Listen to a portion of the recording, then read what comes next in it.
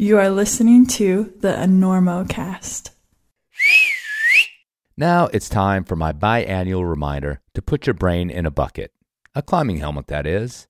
All the old reasons to not wear a helmet, even sport climbing, are gone. Too heavy? Not much heavier than that summertime wool beanie, bro. Too hot? Well, the thought of brain surgery should really make you sweat. Too lame? You're lame. As I've grown older, I've heard of too many injuries that could have been prevented with a helmet. Or that old line, man, I was lucky I was wearing a helmet. Don't be lucky. Be prepared. Of course, Black Diamond can help you out. From the high-end and lightweight Vision helmet to the burly old-school Half Dome, Black Diamond has a full line of helmets at all weights, protection levels, and price points to outfit you for the mountains, cragging, and dare I say bouldering, you maverick? Why wait to get a new, cooler, better helmet? I mean, it's just your brain, right? Wrong. Go to Black Diamond Equipment to check out their high-tech helmets. And I'd love you to support BD, who supports this free podcast you're listening to right now. But if nothing trips your fancy from Black Diamond, go somewhere else and find a helmet you can wear proudly, even on that 510 warm-up you've done 1,000 times. Buy it, wear it, love it.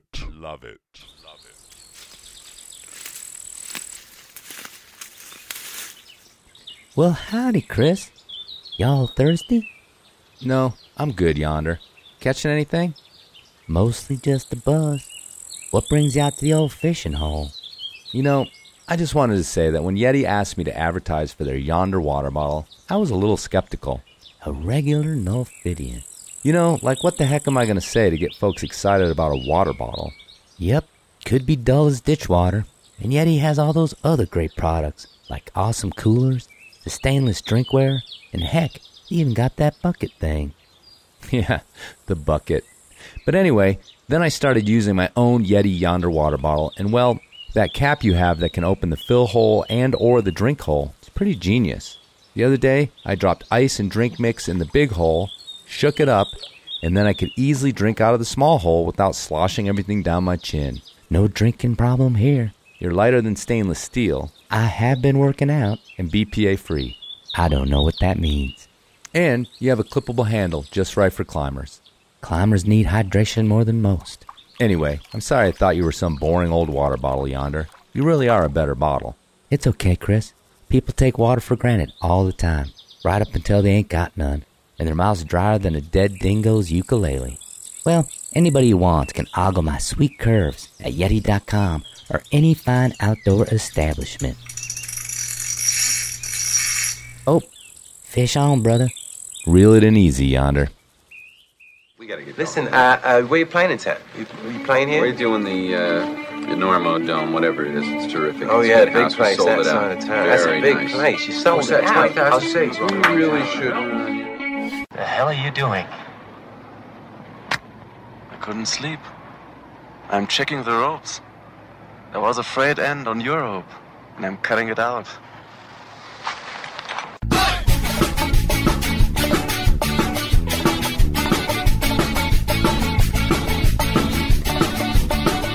Bad weather. Now or later, anytime. Today's show is brought to you by Black Diamond Equipment, La Sportiva, and with support from Maxim Ropes. Maxim has been keeping the Enormocast off the deck since 2012. And now, we can also thank the chill folks at Yeti. And don't forget our charter sponsor, Bonfire Coffee. Go to bonfirecoffee.com and enter Enormo at checkout to get a great deal on great coffee and to support the Enormocast. And now back to the show.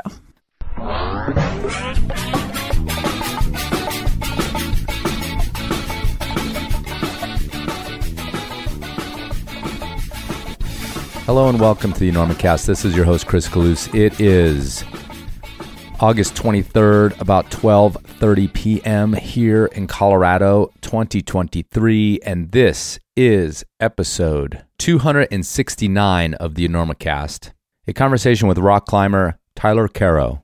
Karow? One of those. A little business to take care of first. As many of you longtime listeners know, a good friend of mine, Jeff Jackson, infamous Jeff Jackson of the wonderful stories of climbing in Mexico and shape-shifting horse people. I think that was episode 19. But Jeff's a good friend of mine, relocated some years ago to Maui. And as you guys know, unless you're living under a rock, literally or figuratively, there's been horrible fires in Maui, destroying a whole town, displacing a lot of people, killing a lot of people. And even though that's kind of slipped from the news already, the news cycle moves so fast. Obviously, those people are still very much in need. There's a fund set up by climbers. Jeff Jackson sent me this link. It's not for climbers, but it's kind of just a conduit that's going through the climbing community to some aid organizations that they've vetted and are ready to give money for. So if you're thinking about the community in Maui or even the climbing community in Maui and you're wondering what to do still, or you've forgotten about it and this is a good reminder, maybe you can go over and donate a few bucks. Remember that if a bunch of people donate a little, that's a lot. Just skip the apps next time you go out to eat. Give that money to somebody in Lahaina that's in need. You don't need the calamari this time around, right? That's all it really comes down to. Skipping the calamari could really help somebody out. Or give them the cost of the whole meal, and you guys stay home and eat a frozen pizza.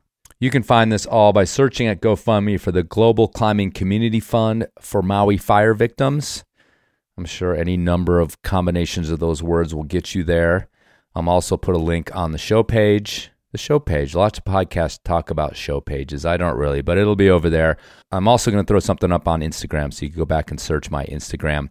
Anyway, that comes down the pike from Jeff Jackson over in Maui as a way to help out the people there through the climbing community. Okay, other news. I have committed to go back to the Michigan Ice Festival. I was there some years ago, and Bill sent me an email and said, hey, do you want to come back? And I said, sure. I got Midwest roots. I can maybe combine it with a visit with my parents who live up in northern Wisconsin. Anyhow, just announcing that I will be at the Michigan Ice Festival. The dates are the 7th to the 11th of 2024. I am not exactly sure what I'm going to be doing there. Bill told me some ideas. I've forgotten what they are. We'll work that out a little bit later on, but I'd love to see you there. I think I have a wonderful, very avid Midwest following here on the Enormocast, and it's a good chance to connect and get out of my little bubble here in Western Colorado. My wonderful bubble full of rock climbing, not full of ice climbing. But Michigan in the dead of winter. What could be better? Okay, on to this interview with Tyler.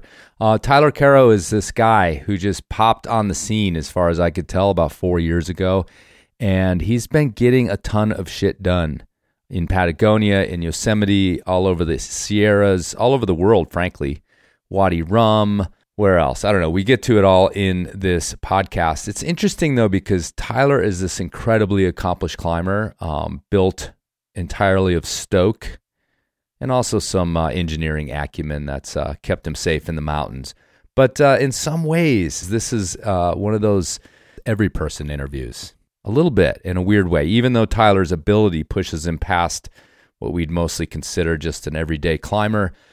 He comes from pretty normal roots in climbing, and he's not heavily sponsored. He's not got an official sponsor at all, though he's gotten some help on a few trips from the likes of Patagonia and I believe Rab.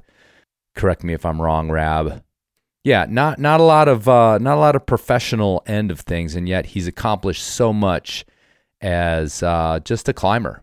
Saving money at jobs that he's had and going out and getting it done. Of course, he does have some obvious advantages and privileges in life: middle class upbringing, college education. But nothing that's terribly out of reach for a lot of people. And maybe a little window into possibilities for some of you out there who dream of climbing in the greater ranges while still having a life back home. All right, let's get to it. A conversation with rock climber, something of an alpinist, rock alpinist. That's a specific Patagonia genre.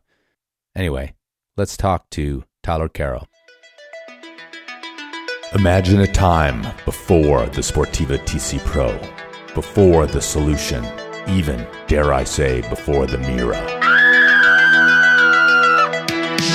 It was a libidinous time of skin-tight lycra and the shortest shorts ever conceived. Meanwhile, Sportiva was already at the height of their powers even then. Imagine, if you will, Ron Kauk flexing in his blue and fuchsia megas, Francois Legrand floating in his ridiculously tight kendos, and Heinz Mariacher, Mariachering in his Mariachers. Now, Sportiva is celebrating those heady years with a revival of their Climbing to the Moon logo and a special limited edition TX4 approach shoe in the fantastic colors that defined an era. The TX4 remains legendary for both its ruggedness and its climbing power. And now, Sportiva is building the TX4 on a resolable platform to get even more life from your favorite approach shoe. So check out all of Sportiva's decades of innovation at Sportiva.com or your local shop, and step to the moon in a pair of better-than-ever retro TX4s.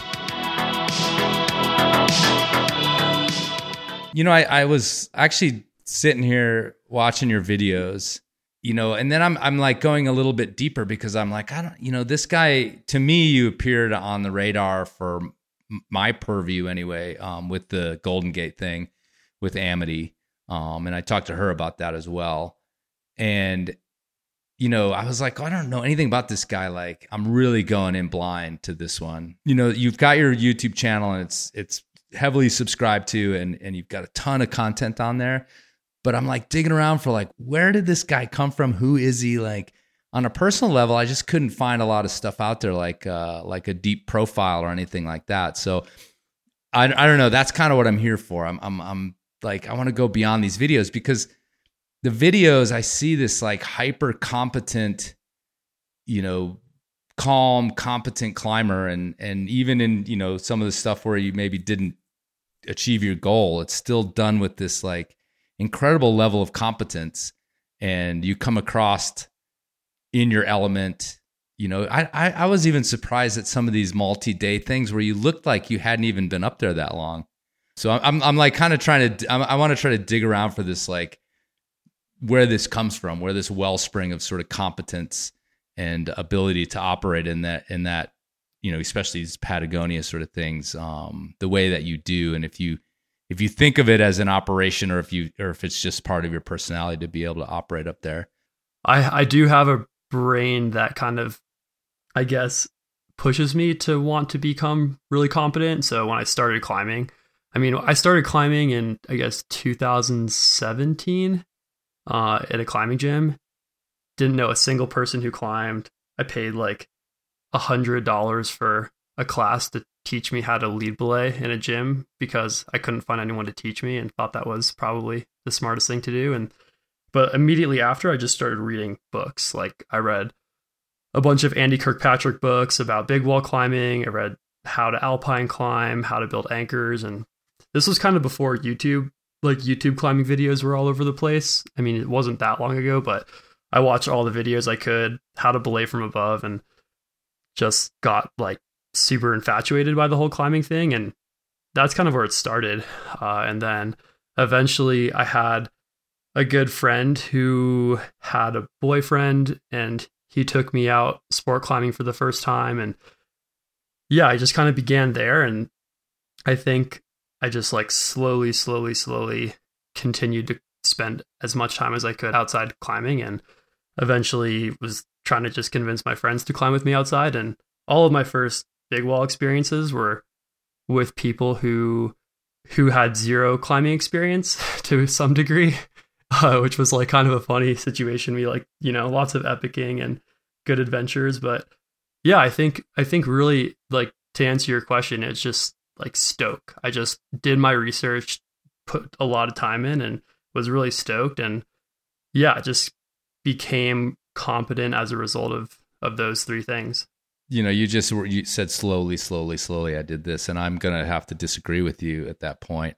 Because if you started climbing in 2017 and now we're 6 years later, 7 years later, however you want to count it, but it was 3 years ago already that you guys were up on Golden Gate, like I said, when I noticed you, so to speak, which sounds kind of like cocky or elitist, like, oh, I noticed this young climber, It's like, no, I just, I hadn't seen your name and I'm not actually that connected. So that's not saying much that I happen to notice you, but that's a pretty fast progression in my opinion. And I think a lot of people's opinion. So let me go back to the engineer part of things, because this also, if you're 29 now, 2017, I mean, you were already in sort of your early 20s by this point. You weren't some like kid that went to a birthday party or whatever that I hear so often ththese days about, really good climbers. Yeah, well, I did go to a few birthday parties, and Never mind.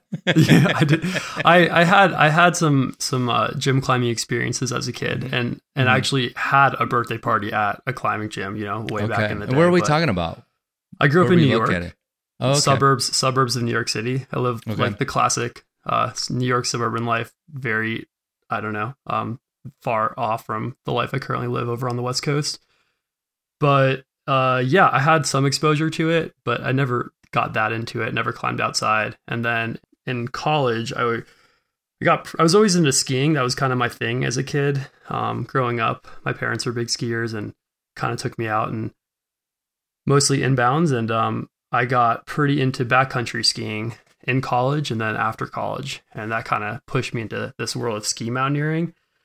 And I didn't really know much about climbing, but through the backcountry skiing and ski mountaineering, I kind of realized quickly that I should probably supplement my skiing skills with climbing skills. And so I was like, oh, it'd be cool to join a gym, meet some people. I moved to San Francisco after college and thought it'd be like a good way to meet people, and also a fun new activity to get into, mostly to benefit skiing and just like learn some rope skills. And I had this mentality. I'm like, man, it'd be sweet to go climb 5'8" in the Alpine. And that was always my like interest. I remember like seeing people bouldering or hanging on hangboards and had like genuinely no desire to get into that world. Like I thought it was silly to pull hard moves with your fingers. And I was like, I just want to go out and have fun and climb long routes in the Alpine, below 5'9". And so that was how I got into it. I guess through skiing. And then as I started climbing more and more, I kind of realized that it was way more fun than skiing, and now I barely ski and pretty much spend all my time climbing. Where was your backcountry skiing going on? Like what part of the country were you doing that kind of stuff? Mostly the Eastern Sierra. So I spent a lot of time in Mammoth, a lot of time driving from LA and San Francisco, where I was living, to drive up to the east side and skiing a lot of the classic lines out there. And that got me super inspired by those big mountains. I still think the Eastern Sierra is probably low-key, I think it's the best place to backcountry ski, not necessarily for snow conditions, but in regard to like the quantity and quality of terrain out there. It's pretty incredible. And so that got me into it. And then living up in San Francisco, I got out to Tahoe a little bit. But yeah, the east side definitely has my heart for climbing and skiing. Why did you end up in San Francisco after college? I mean, where did you go to college, and then was it job related, or what made you switch coasts, as it were?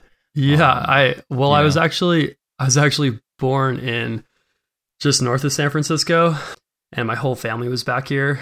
They moved, like, I was always kind of the California kid in New York, and I only applied to colleges in California.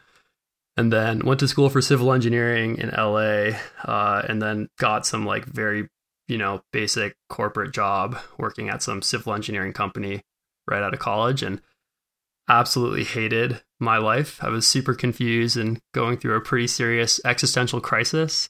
Didn't really know what I wanted to do, was like pretty unhappy.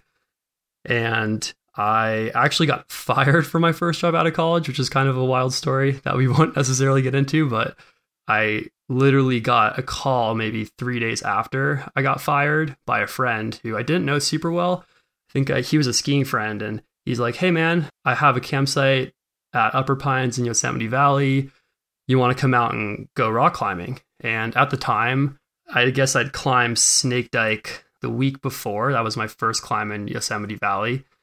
And I went out to the Yosemite again and climbed Nutcracker and After Six and Bishop's Terrace and Royal Arches and all those classic routes. And I was like, this is the sickest thing ever. But I went back to my more traditional life. I got another job working in the Bay as an engineer. I was designing modular high rises, which is actually like a pretty cool scene because I was kind of like working for this company that was trying to figure out a way to provide housing for cheaper and kind of like mass produce buildings in urban environments. And I really liked my job, but I got so psyched on rock climbing that I decided to build a van, quit my job, and just pursue that full time. So I think around September 2019, I just took off and bought a van, spent 3 months building it out while working full time, and then hit the road, very much to my parents'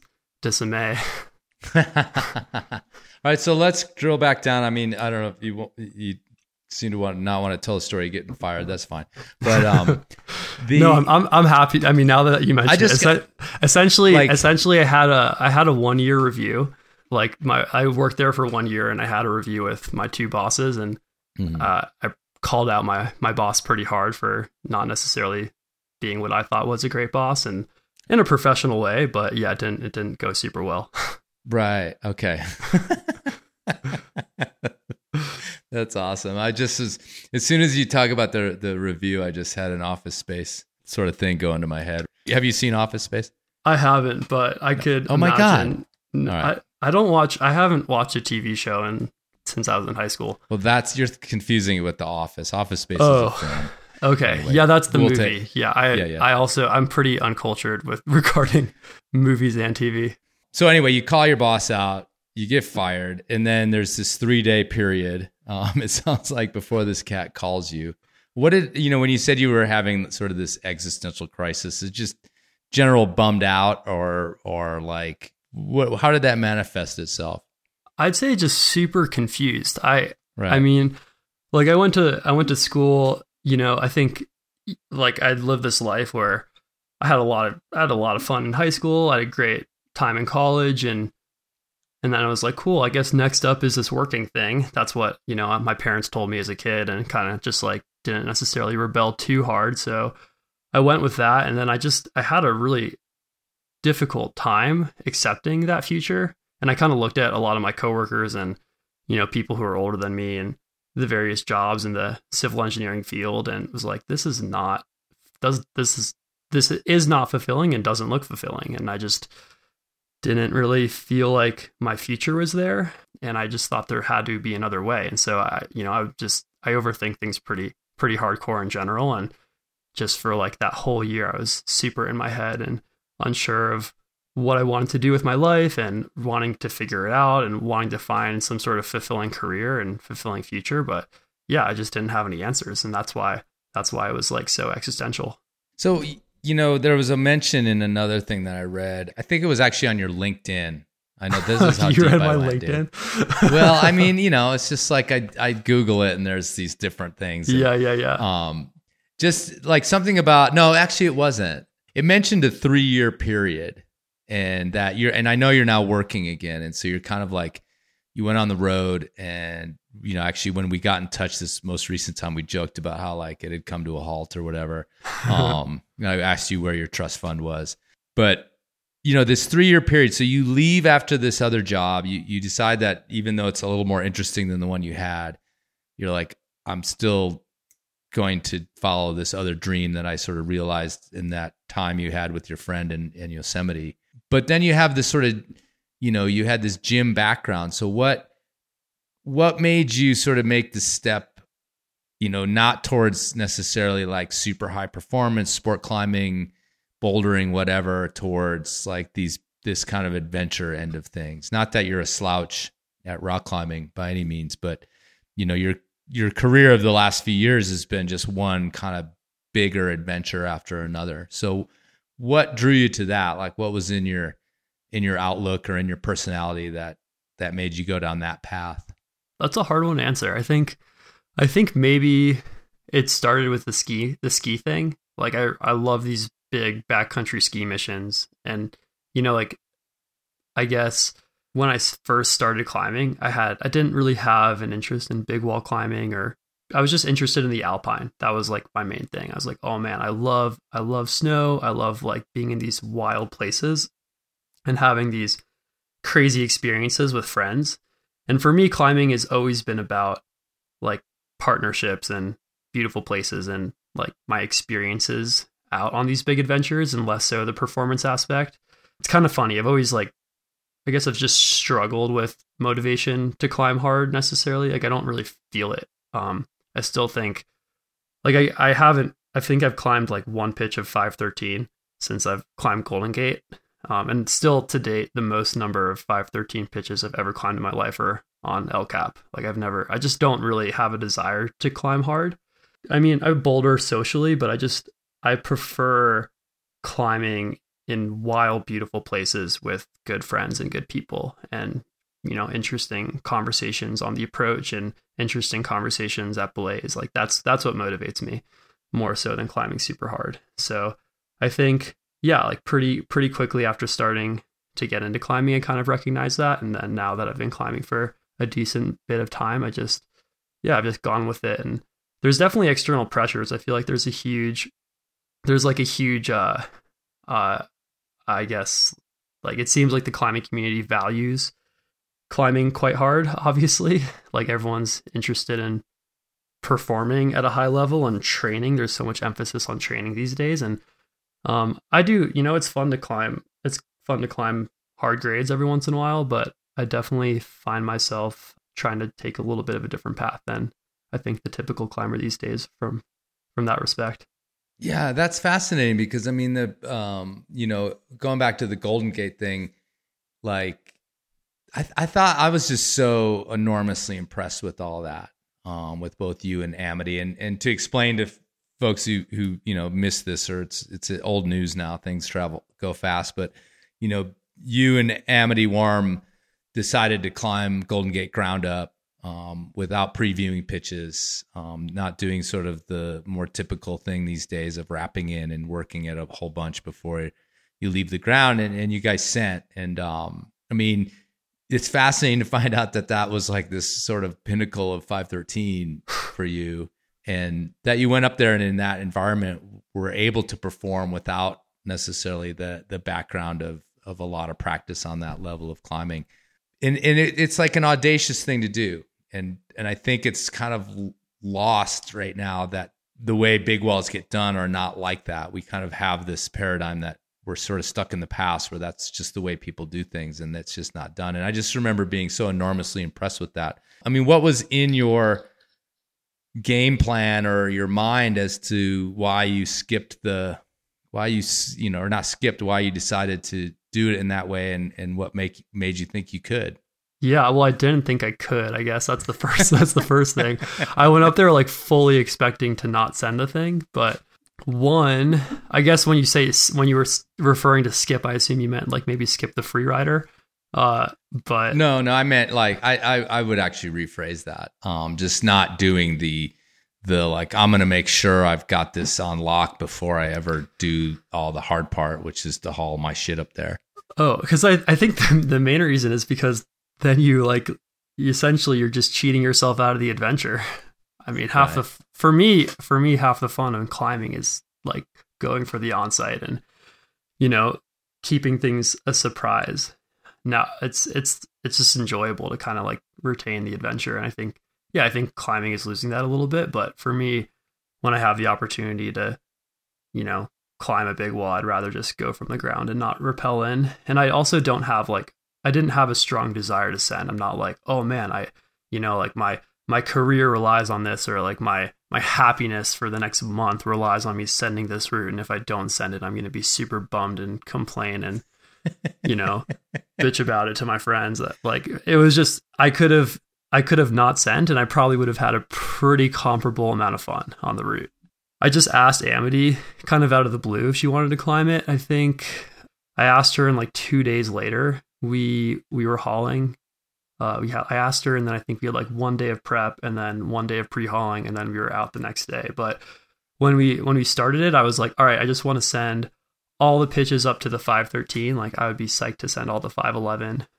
And then, you know, if I fell on the 513 pitches, like, I wouldn't be bummed. So that was kind of my objective going into the route. And then that first night when we tried like the first crux pitch, the down climb, I couldn't do it. I couldn't figure it out at all. And I was like, I'd fully given up. I was like, okay, cool. Like, that's it. I'm done. I'm just going to support Amity. And she couldn't send it that first night either. And I remember she was on the phone with Connor, her husband. He, like, the service is like semi marginal in the alcove, and she's reaching out to like every climber she knows who sent the thing, like trying to get all the beta dialed. And sure. And I'm like, you know, sleeping and like not just like not caring at all. And she's like super motivated. And honestly, like I genuinely credit climbing with Amity for enabling me to send that route, because sure, we had this incredible partnership. Like, to date, one of the most incredible climbing partnerships I've ever had on a wall. I think I was pretty dialed at wall climbing at the time and had the logistics pretty sorted, and kind of like led us through all that. And she's just so motivated. It's kind of ridiculous. Like, her motivation to climb hard and like her try hard abilities are super, super unique. And it kind of like enabled me to do the same. Cause I'm not, you know, if I can't climb a pitch the first time, I'm like, whatever. Like, I don't really want to try it again. Like when I go to the crag to go sport climbing, if I fall on something, I'd rather just do the pitch to the right of it or to the left of it instead of trying it again. But she like, you know, I like brushed my first hold ever on Golden Gate and brought 2 pairs of shoes up there, and like, you know, tried the pitches with different pairs of shoes, and like, you know, use the full, you know, hard climbing tactics to actually send the thing. And yeah, and it worked out. But like, it was super surprising and yeah, quite shocking. I mean, what did she say to you to get you to start trying it over and over again? I mean, and how many times did you sort of have to try some of those hard pitches? The down climb. So we got to the alcove in the afternoon. I think we tried the down climb in the evening. We both couldn't do it. And then the next day she did it like first go. I think we both kind of like messed around, and then we both pretty much did it first go, which was okay, like shocking. You know, like after a like initial just like suss out the pitch in the morning, and then on the move, she did it super fast. And then it took me, like, she did it the first day, and then it took me a second day. And I think it took me like 2 tries the second day to do that. And then the Golden Desert, we both climbed that thing first time. That's definitely not 513. It's like, for sure, I'd say it's for sure easier. And then the A5 Traverse, I think I did it relatively quick. And then I was super psyched, and Amity took a little bit longer. And I remember she was like all bummed that she didn't send it like the first session that we really gave it a go. And I was like so excited that she didn't send it, because I knew she would send it, because she's like an absurdly strong climber, like way stronger than me. And I'm like, oh, she's gonna send it. But now we had a whole extra day to just hang out on Tower to the People, and I was like, this is the best. Like, we could just hang out on this incredible ledge, and like I was just dancing, you know, on our little G7 pod, just blasting music, and I was like having some of the best times of my life up there. Yeah, so are you able to operate up there like anxiety free? I mean, like, because, you know, notably, and this has been mentioned ad nauseum on the podcast, because it was like the last cool thing I did, maybe will be the last cool thing I did, was climb Golden Gate, I don't know, some years ago. Also ground up, also with no intention of sending, other than, again, kind of the same operation you had in your mind, like, it'd be great if I sent all the 511 and there's a few 512 pitches. Like, that'd be cool. And then I'll check out the rest of it. But I was actually I was really anxious up there, just about getting through. I mean, we had a lot of bad weather. That didn't help. But I mean, are you operating up there where you're just like, you know, what's the worst that could happen? We're going to get to the top one way or the other. And maybe, you know, you did the ultimate, like, free of pressure send, or did you start to feel the pressure up towards the top?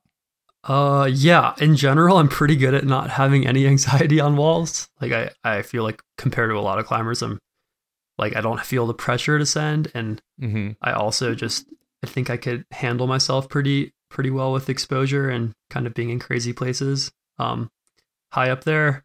But I did definitely feel some pressure, you know, after you like send a couple of the crux pitches, you're suddenly like, oh shit, like I gotta keep myself together and, perform. Which I don't know. I have mixed feelings about it in a way. Like maybe one of the reasons I haven't really like tried much performance climbing after. I think I don't really like that stress in a way. Like I enjoy romping in the alpine and, like pushing myself on that front. And I consider myself more of an endurance athlete than like a, I don't know, hard climbing athlete. And I kind of like enjoy those missions more where I'm out for a huge day and climbing for like 24 hours straight or something like that, over trying to like ensure that I can climb some 513 pitch perfectly. Have you broken down and put at least a little training and climbing training into your life, or is it just all off the couch? No, I do. I actually hangboard now. Okay. Yeah, I have like so much pressure. Yeah, from all of social media to hangboard and exactly. to maybe climb on a moon board or a kilter board once in a while. Yeah, there's a kilter. I live in Truckee, in North Lake Tahoe, and there's a kilter board at the gym here, and I use that, and I hangboard at the gym. And honestly, I feel like it's more for like maintenance, like just maintaining my strength and getting way stronger. But it seems to be working. Like I don't put very much effort into training, but I definitely spend way more time outside. Like I go on bike rides and run and scramble a lot. I have like little circuits I like to climb around town, and I prefer to do that over spending a bunch of hours in the gym. So let's talk a little bit about your progression as a wall climber. I mean, you've come up in an era where like free climbing on big walls is maybe du jour, but it's also just more, I don't even want to say popular. It's just people are sort of more capable. I think we've had a lot of sort of doors kicked in by people like the Hubers and whatnot that could show us what could be done up on these walls, even in Patagonia by a lot of other names. Actually, those guys have also done that down there. Let's talk a little bit about your progression. I mean, do you have like the complete shitstorm big wall experience back there in your past somewhere, or was it a pretty, smooth sailing from one thing to another? The first time I ever climbed El Cap, I went with a buddy who had never climbed outside before. I think he like sport climbed outside once before. He's a really good surfer, and like he was a cool dude. And it was with him and then another friend, and we'd climbed the Prow in 2 days. And I'd made an attempt on Washington Column with another buddy, but it was kind of my other buddy who wanted to bail off Washington Column, and the Prow went pretty smoothly. And then, we tried Lurking Fear, and that was like totally a shit show. Like just everything went wrong. But we got up it in 2 days. I forgot toilet paper, so I didn't bring enough toilet paper. But my buddy brought like an extra pair of boxers, so we cut up the boxers on day 2 and use that. But yeah, it was a shit show. And then the first time literally a shit show. And then my next wall was way more of a shit show. I climbed the nose with another really good friend who had climbed outside a handful of times only with me, and then this guy Keith, who was 67 at the time, and he was really cool. He's this guy who I met at the climbing gym in San Francisco, and we were all having drinks one day, and he's like, yeah, it's my life dream to climb El Cap. And I was like, let's do it. And so we went out, and he was like, I think his previous climbing experience was climbing Cathedral Peak and epicing on the Grack, that like 3-pitch 5-6 in Yosemite. Yeah, that was definitely a total shit show of a climb. We were pretty much mostly just trying to keep him alive on the wall. And I think he like lost his he actually got lost in the woods, like on the way to the nose. We started at some crazy hour, and my buddy dropped a Jumar on the approach, and we're like, Keith, go back and try to find the Jumar. And he like got fully lost for over an hour, and it was like over by Zodiac, and I had to like rappel down from the pitch, go get him, bring him back over, reclimb the pitch. And then I think he dropped his gree on the second pitch. He dropped the stove higher up.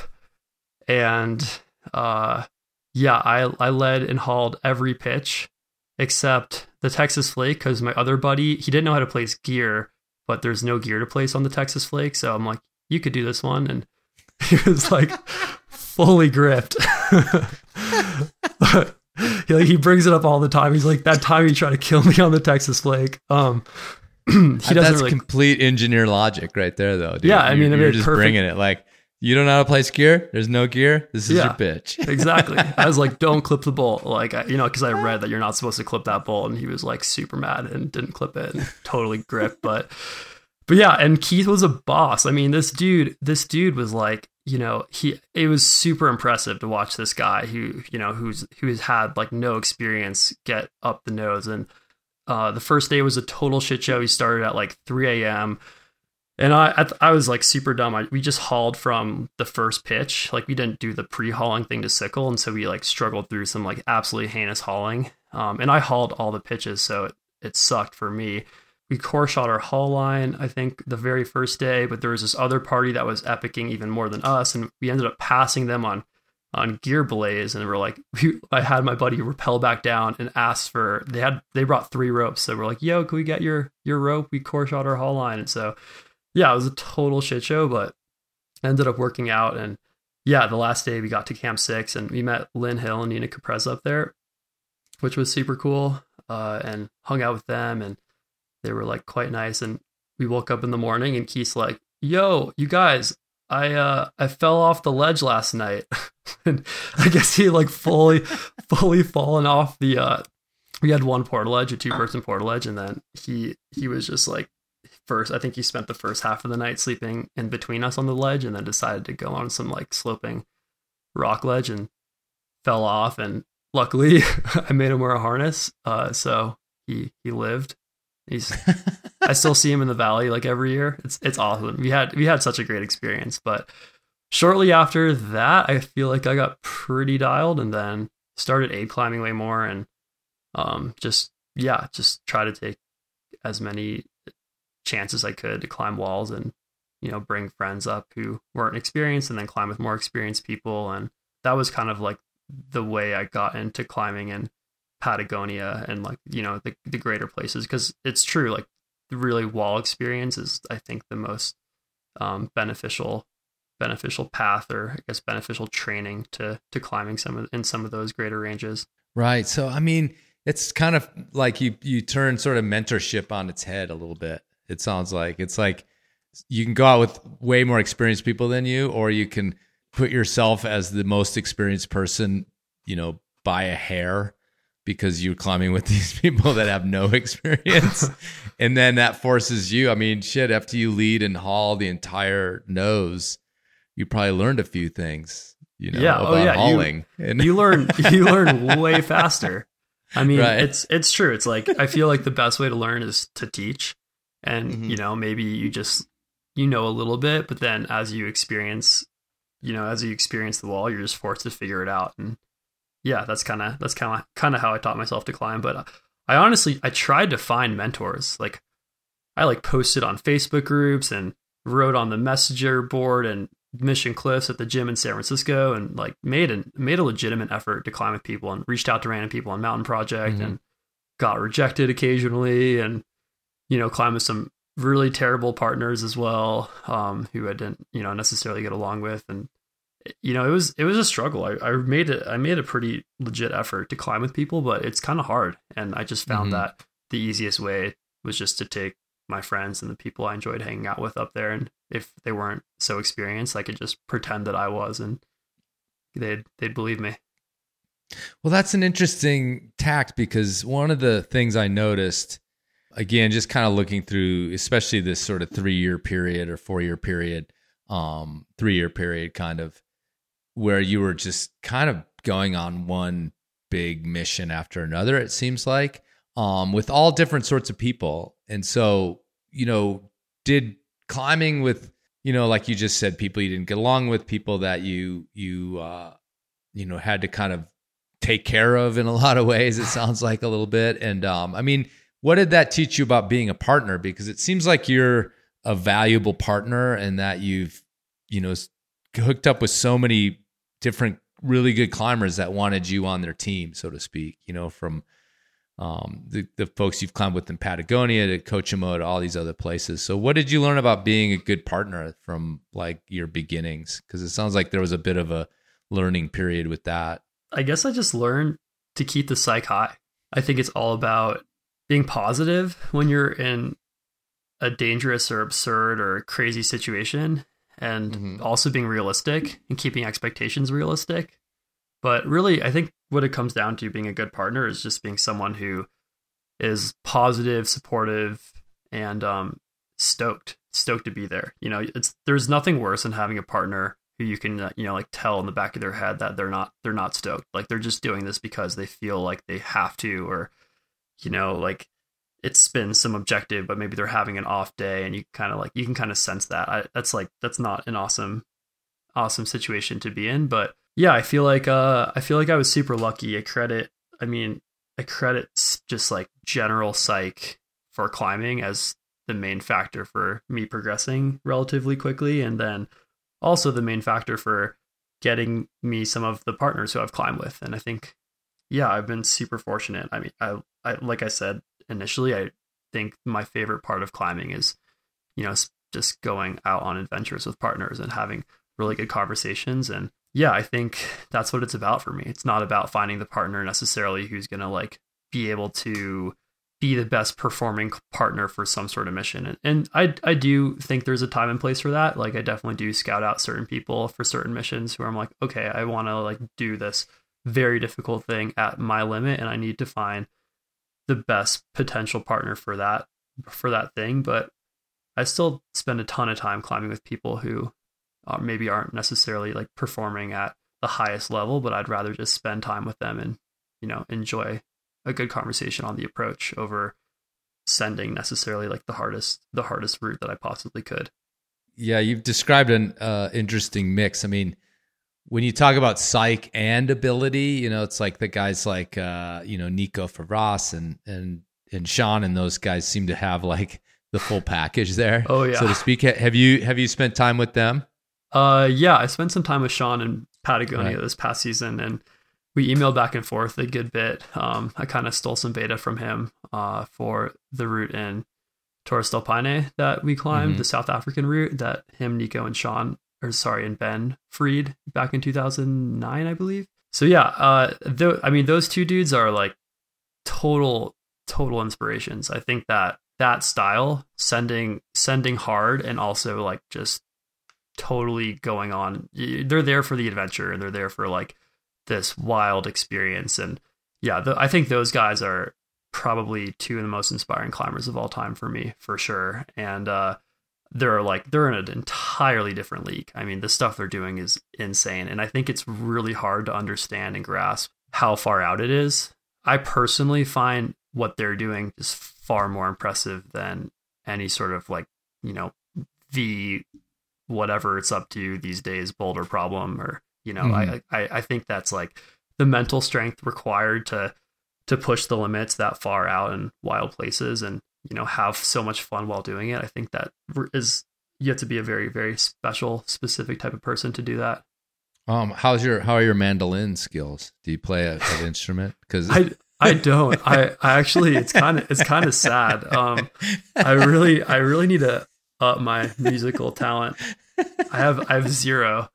My buddy Ema, he and I climb together pretty extensively. He's like probably been my main climbing partner for the past 3 years, and he's a really talented flute player. I mean, he brings a tin whistle up with him on every climb attached to his chalk bag, and that thing's ripping all the time. Every rappel, or like, anytime there's a little lull moment on a wall, he's playing that thing. And yeah, he's always like, oh, you got to learn the harmonica, you got to learn this. And I haven't. I think I've tried, but I'm pretty bad.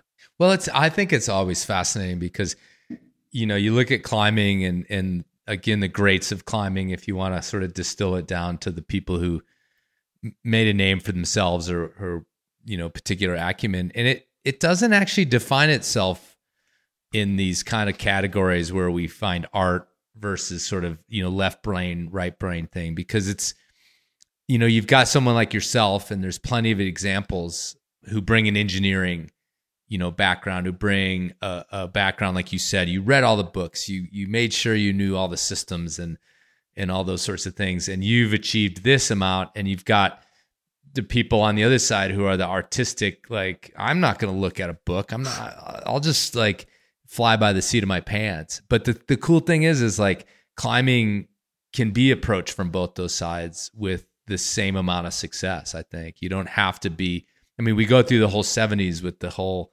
psychedelic age that everybody has to be a hippie to like, and be free of mind, but that's not the archetype. There is no sort of archetype. And that's one of the things I've always kind of loved about it is, a lot of the early Himalayan climbers were scientists, were these completely, strict thinking sort of people, and they achieved these incredible things. And the hippies also came in and, the seat of the pants people sort of did. But do you ever think about yourself like that in terms of like how your approach compares to someone like Sean or some of these other people? Yeah, totally. I think also, in addition to like the climbing part of climbing, one of the biggest appeals of climbing is the eclectic mix of people in the community. Mm-hmm. Mm-hmm. There's I wouldn't have a show without that. Yeah, exactly. It's like, it's incredible. It's like, I love going down a Joshua Tree and, pretending to be a hippie for a moment. And, I feel like it's, you meet so many interesting people from so many different walks of life. And, I don't know, I'd hesitate to say that climbing is necessarily super diverse, but I think from a personality standpoint, it really is. And there's so many incredible artists who don't have the engineering mindset, who are incredibly talented at climbing. And there's people in tech, who are like really into climbing on the other side of the spectrum. And I think that it's, I feel like I definitely come at it from this, like, I'm a civil engineer. I come at it from this engineering standpoint for sure. But I feel like I do have this more like artsy Sean Nico side of looking at climbing from more of an adventurous component. I'm not like, okay, I need to complete these many pitches per day and do this, and I don't have like a checklist of things I need to do. I feel like I have my own unique approach, but there's definitely your tons of own people. Alchemy, so to speak, of what's important and what needs to get done versus what we can let go, kind of a thing. Yeah, totally. So let's go back to your chronology a little bit. What happened? You had, I asked you about, I should shit storm. I meant shit show. Either way, what happened? Like, tell me about like the first few walls or adventures or whatever, where you were like, okay, I'm not out here just like winging it right now with this guy from the gym or whatever. Tell me about when you made that step of like, yeah, I've got a handle on this, and I can go forward to sort of bigger objectives and kind of attempt my dreams, so to speak. Because I think it's sort of a subtle moment in anyone's climbing career, but when you look up at something and instead of being like, I don't know what's going to happen, you're like, yeah, I think I can do that. Yeah, I guess actually it's kind of an easy question to answer because I could kind of boil it down to one event. Oh, really? And perfect. That's good podcasting. Yeah. So I started climbing a bunch with a good friend named Chris Farah. So I quit my job and kind of like lived in the valley for a couple months one fall. And that was the same season I climbed the nose, like that shit show situation. And, that was like, I climbed the Rostrum that season and Astroman and, like a lot of the 511 classics in the valley, and was kind of just like slowly ticking off the Yosemite tick list. And by the end of the season, I was like, okay, we should go for the Naiad. We should prepare for 20 hours. And I think I brought like, I've never even had 5 hour energy, but I'd purchased 5 hour energy for the Naiad that we brought with us. And we had like a backpack filled with tons of water and snacks. Literally from the counter at 7-Eleven, because that's where it usually is. I don't like even sitting in a little rack at like the Circle K or whatever. Yeah, I don't know what this shit is, but the truckers love it. Yeah, dude, they do. They really do. It's crazy, like how many energy drinks you see like that community consumes. It's totally. It's nuts. We I don't know, we like kind of planned out the Naiad over a topo, and we're like, okay, like we'll I was going to do the first 2/3 up to the Great Roof, which is like the first half in duration for most people. And we got a bunch of beta from some friends who'd done it in the past. And I remember reading like Hans Florian's beta and just trying to get as much information as I could. And then we went for it and it took us 8 hours. So it was we were like genuinely confused. We like finished the Naiad at like 2 p.m. or something. And we're like, now what do we do? We're like, we joked, we're like, we should go do Half Dome right now. Like, cause we were chilling. Like it was not that bad at all. Like we had tons of energy left and we went down and we didn't do Half Dome, but it felt, I was like, this is actually kind of chill. And then we came down and everyone's like, whoa, like that was really fast. And we were like, cool, I guess so. And that was kind of like the moment where I realized like, oh, actually I think like Chris and I are pretty decent at climbing and like maybe we could do some cool stuff. And and then Chris has probably been, I've probably climbed with that dude more than any other partner to date. And we've climbed a ton all over the world in Kyrgyzstan and Spain and Jordan and Patagonia. And like my first trip down to Patagonia, we showed up in El Chalten and we like thought it'd be a good idea to go for Cerro Chalten or Fitzroy right off the bat as our first climb. And we did that together. And that was kind of an epic. But yeah, that was kind of the moment, like that Naiad really, I guess, told us that we're able to do cool big wall things and, not necessarily just like do historically what most weekend warriors could do. Yeah. I mean, it's fascinating because it's like that sort of has to happen to you. And it's funny you say that because I was thinking about trying to formulate some question that basically crystallized what you just said of like, when do you like look up at these things and go, yeah, that'll be kind of no big deal. Or that, I'm completely capable of that as opposed to like someday, you know, and I actually, I have this kind of weird thing that I can point to where I had climbed a bunch in the Fisher Towers and that's where I learned to aid climb really. I messed around here or there, but, and we're talking like my late teens, early 20s, 19 years old, 20 years old. And then, those few years right in there. And I was there with, a fairly famous climber, Rob Slater, who, died on K2, but was an awesome, amazing rock climber. And you probably know his name from El Cap and stuff. Totally. YO Sheep Ranch was one of his crazy routes and things like that. I don't have any interest to repeat that thing. Right. But he was sitting around and I was like talking, we were at a campfire actually in the Fisher Towers and, they'd seen what I was doing. I was soloing something at that point and I was like kind of grumbling about, I wanted to go to Yosemite. I had never been to Yosemite and I'm like, yeah, I want to try to solo Zodiac. And he like almost burst out laughing.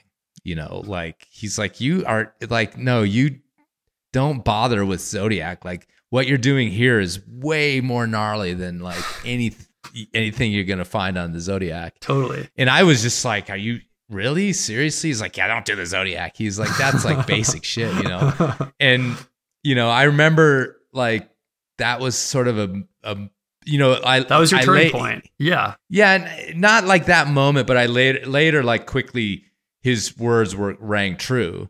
As I did go to Yosemite and climb some walls, and I was like, oh yeah, he's right. Like this is way more chill than banging like pins in the mud. Like he was spot on, and that was like the combination of the two things of his words and my realization of being like, oh, I can climb A4 here, I can climb A5 here. Like this is, and again, like sitting in the meadow or whatever, and looking up and thinking, I can do that is a big moment.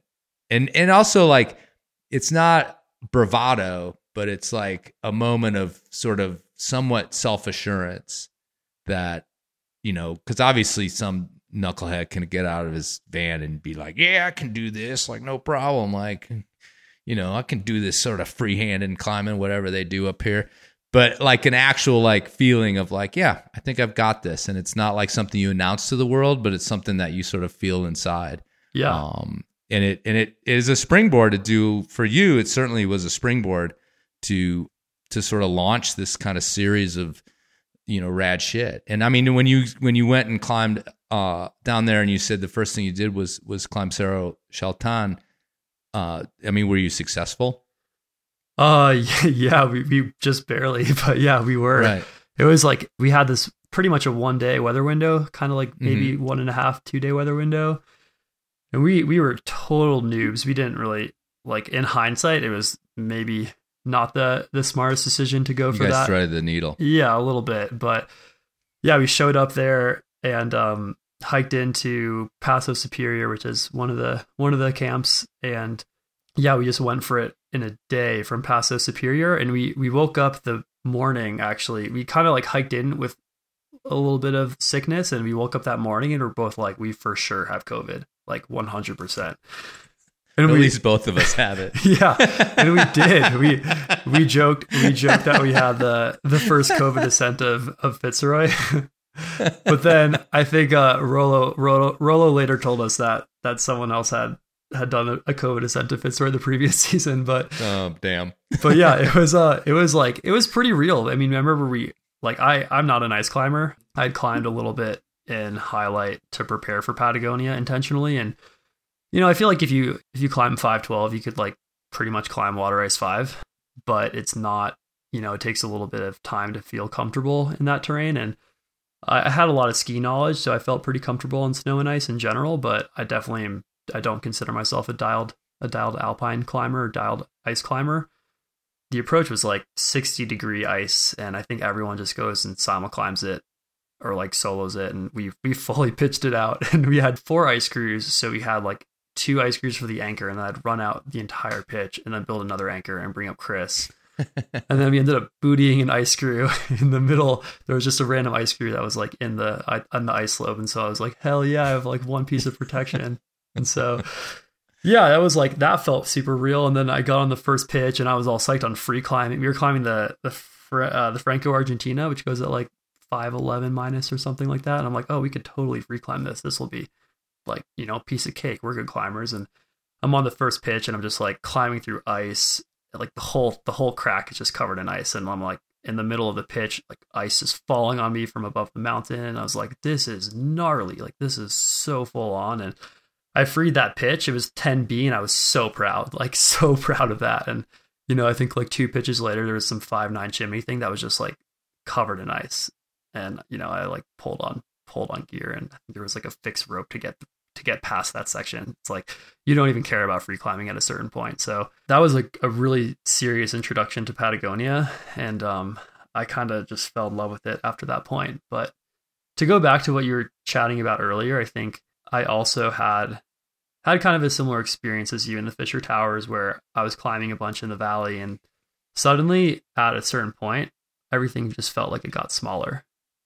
Like the idea of going to do Zodiac in multiple days, like that sounded absurd. Like at a certain point, I was like, oh, why would I do that when I could just do it in like 10 hours or whatever?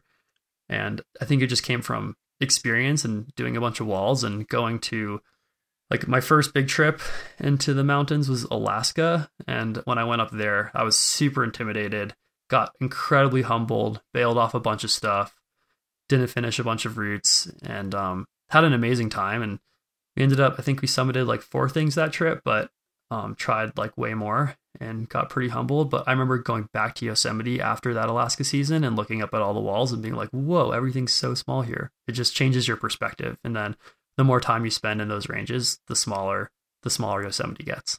So, we've been talking about all these successes, or barely successes, but still successes. And you were just talking about climbing, these first pitches on El Chaltén, and, being like, I'm way out of my element or whatever. But tell me about, we've set up this engineering brain, so to speak, or at least a combo that one big part of it is an engineering brain. Like, what does retreating look like for you? What does making that call look like? Because I think it's this moment of revelation that, like, we don't really talk about that much in media, but like specifically the moment of retreat, the moment of deciding, the moment of communicating that to your partner.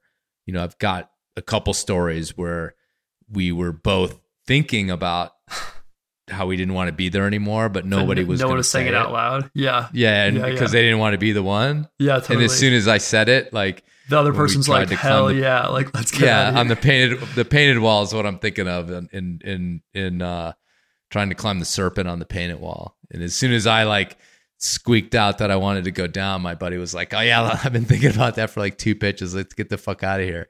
But neither one of us wanted to like pull the ripcord. So you tell me about your thought process or an example of like where it was time and what told you that. Yeah. Wait, first is the serpent wall. Is that some hard aid route on the painted wall? I'm no, guessing. it was past tense a free route.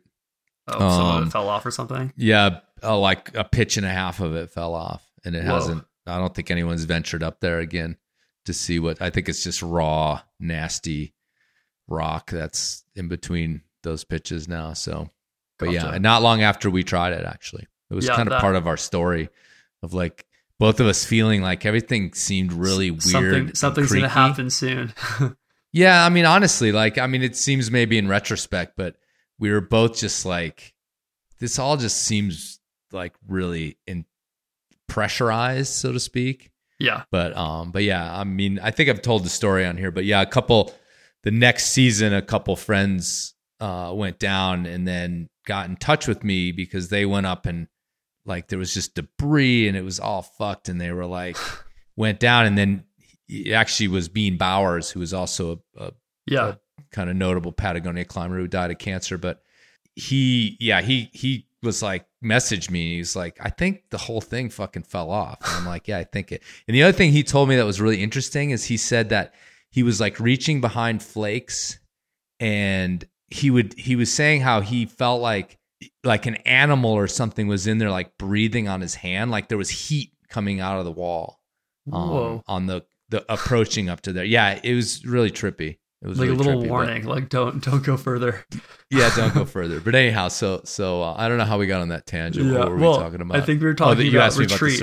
Retreat. Yeah, in the retreat. Yeah. Yeah. Yeah. I guess I feel like in general, I guess earlier on in my climbing career, I was pretty motivated to not bail, and for some reason, like in general, I didn't. I'd be like, cool, like we're like, maybe we're struggling to do this and like things aren't going well, but I think we could still make it happen and push through and get up the wall. Like I feel like so many people bail because they just have like, I think a lot of it's mental, not necessarily like they convince themselves that there's some reason that they need to bail when, they don't necessarily need to bail. And then as I've climbed more, I think my bail mentality has evolved quite a lot. And yeah, now I bail. I like it, the bail mentality. Yeah, my bail mentality. Now I bail for mostly mental reasons. Like, there's tons of times where I theoretically could go higher up, but I don't want to, or my partner doesn't want to. And I feel like it's generally better to choose the more conservative option and go down if your partner's not psyched. But I could name one climb specifically. Mm-hmm. There's this route called the Cobra Pillar. It's on Mount, I think I'm going to botch this, but I want to say like Mount Burrill or something like that. It's in the Ruth Gorge in Alaska. Mm-hmm. And I was climbing with my buddy Ema. And I think the route had been done once before or twice before in a day by Chris McNamara. And I think the guidebook author of Alaska climbing, I think it's like Puyer, Joseph Puyer maybe. And yeah, they climbed the thing in a day. And I just finished like a Yosemite season where I'd climbed like a ton of El Cap routes in a day, and we were both pretty cocky. And we're like, oh yeah, this will be like super chill to do, no problem. We'll like, it's 3,000 feet. We could easily do this in a day. It goes free at 5:11, no problem. And we started the day, and my buddy fell into a crevasse like pretty immediately on the approach, and we were unroped. It was like right when we ditched. We like decided to. We were roped up for most of the crevasse stuff, and there was just this one section. We're like, oh yeah, this looks pretty chill. And he like fell in. It wasn't big. He just fell into his waist. And that was like a little bit of a spooky situation. And then we started climbing, and it was like one of the worst routes I've ever climbed in regard to rock quality. Like I think I led I was leading. I led like the first like 5, 6, 7 pitches or whatever. And I remember finishing my block, so relieved. I was like, whoa, like, thank God I'm done. That was like so gnarly and not fun. And I was super gripped and not having that much fun. And then my buddy took over, and then I took back over, climbed a few more pitches, and we got like 2/3 of the way up. Pretty fast. It was like before 3 p.m. We had there's unlimited daylight left. We had tons of food, tons of water, all the gear we needed. We were feeling like physically fit, and we were on top of that ledge.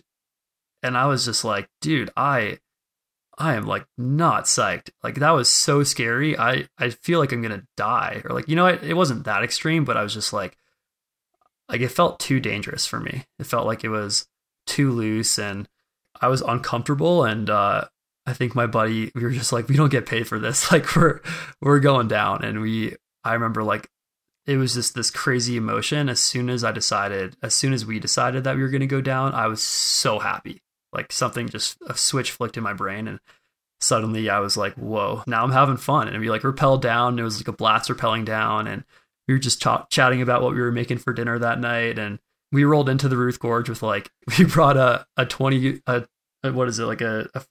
20-pound propane tank and a car camping stove and like fresh produce, like tons of really, really, really good food. And I think most people go in there and they're just eating freeze-dried meals, but we were eating avocados for breakfast every morning with like super, super nice food. And yeah, that was like, I was just stoked to get down to the kitchen tent and make good dinner that night. And I think as I've progressed in climbing, I've been way more willing to bail and like way more okay with it. And now I bail, I don't know, semi-regularly. If I'm not stoked, or my partner's not stoked, or, you're not feeling it, like it's totally fine. Actually, the last thing I climbed with Amity, we were on the south side of Half Dome, and we were trying to climb this big route in a day. And we got, I think, like 6 pitches from the summit.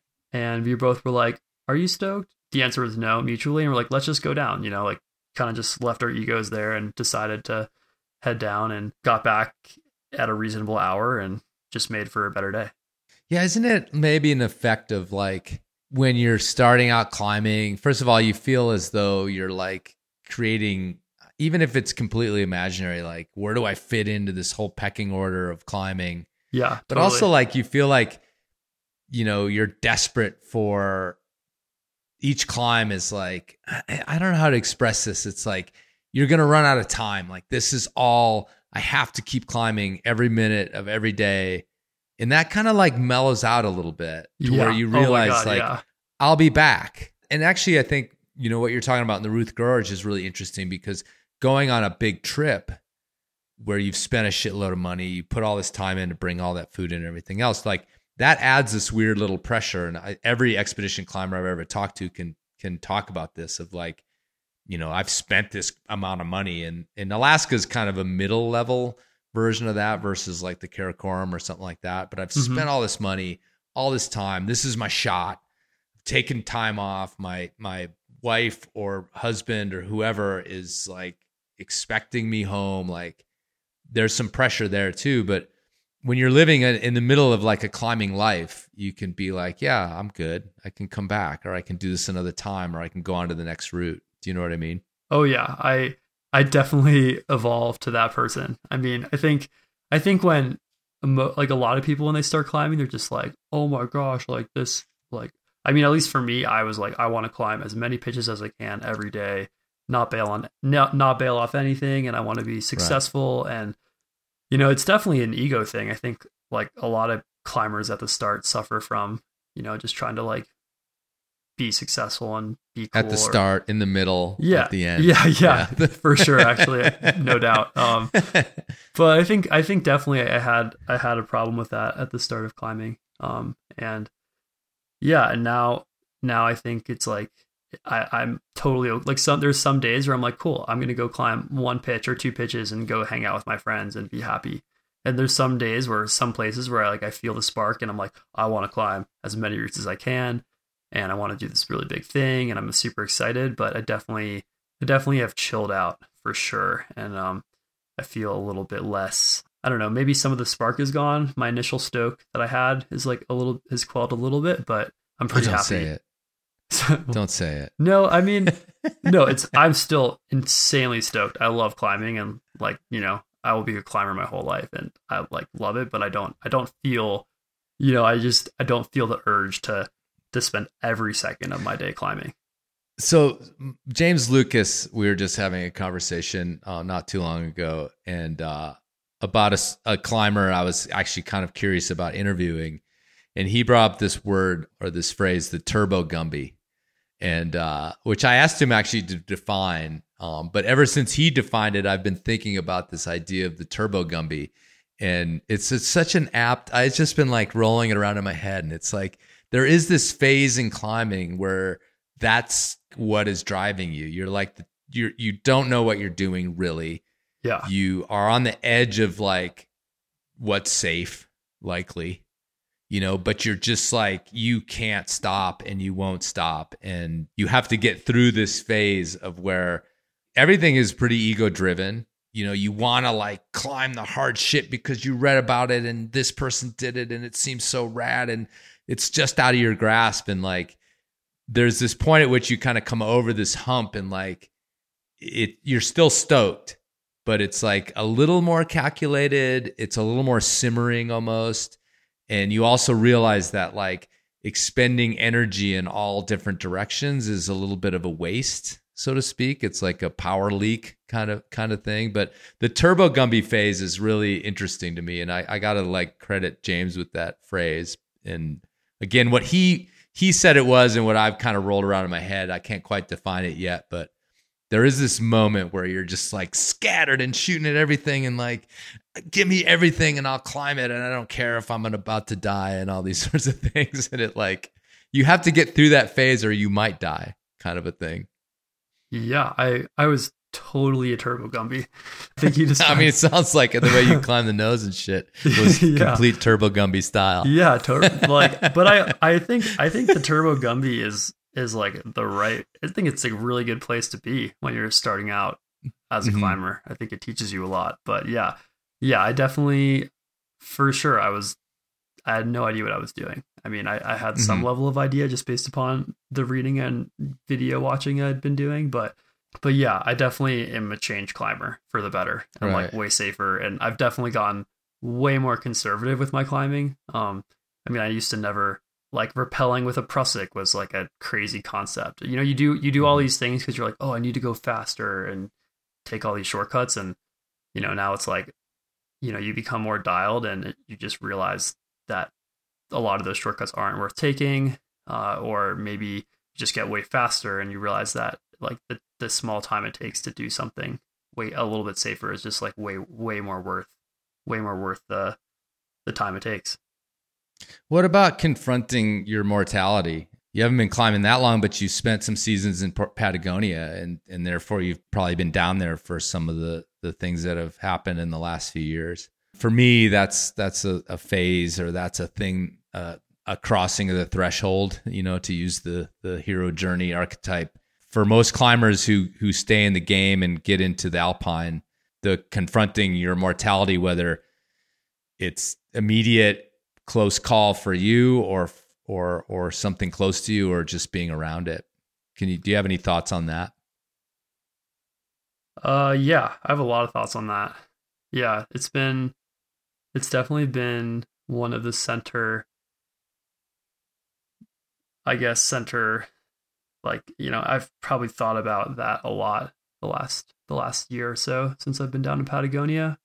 I had a pretty close friend die down there my first season, a dude named John Bolte, and we had climbed a bunch together in the Sierras and in Sequoia National Park and in Yosemite. And yeah, I mean, to be honest, I think part of me, pre John Bolte dying, I think part of me was kind of like, oh yeah, I'm invincible.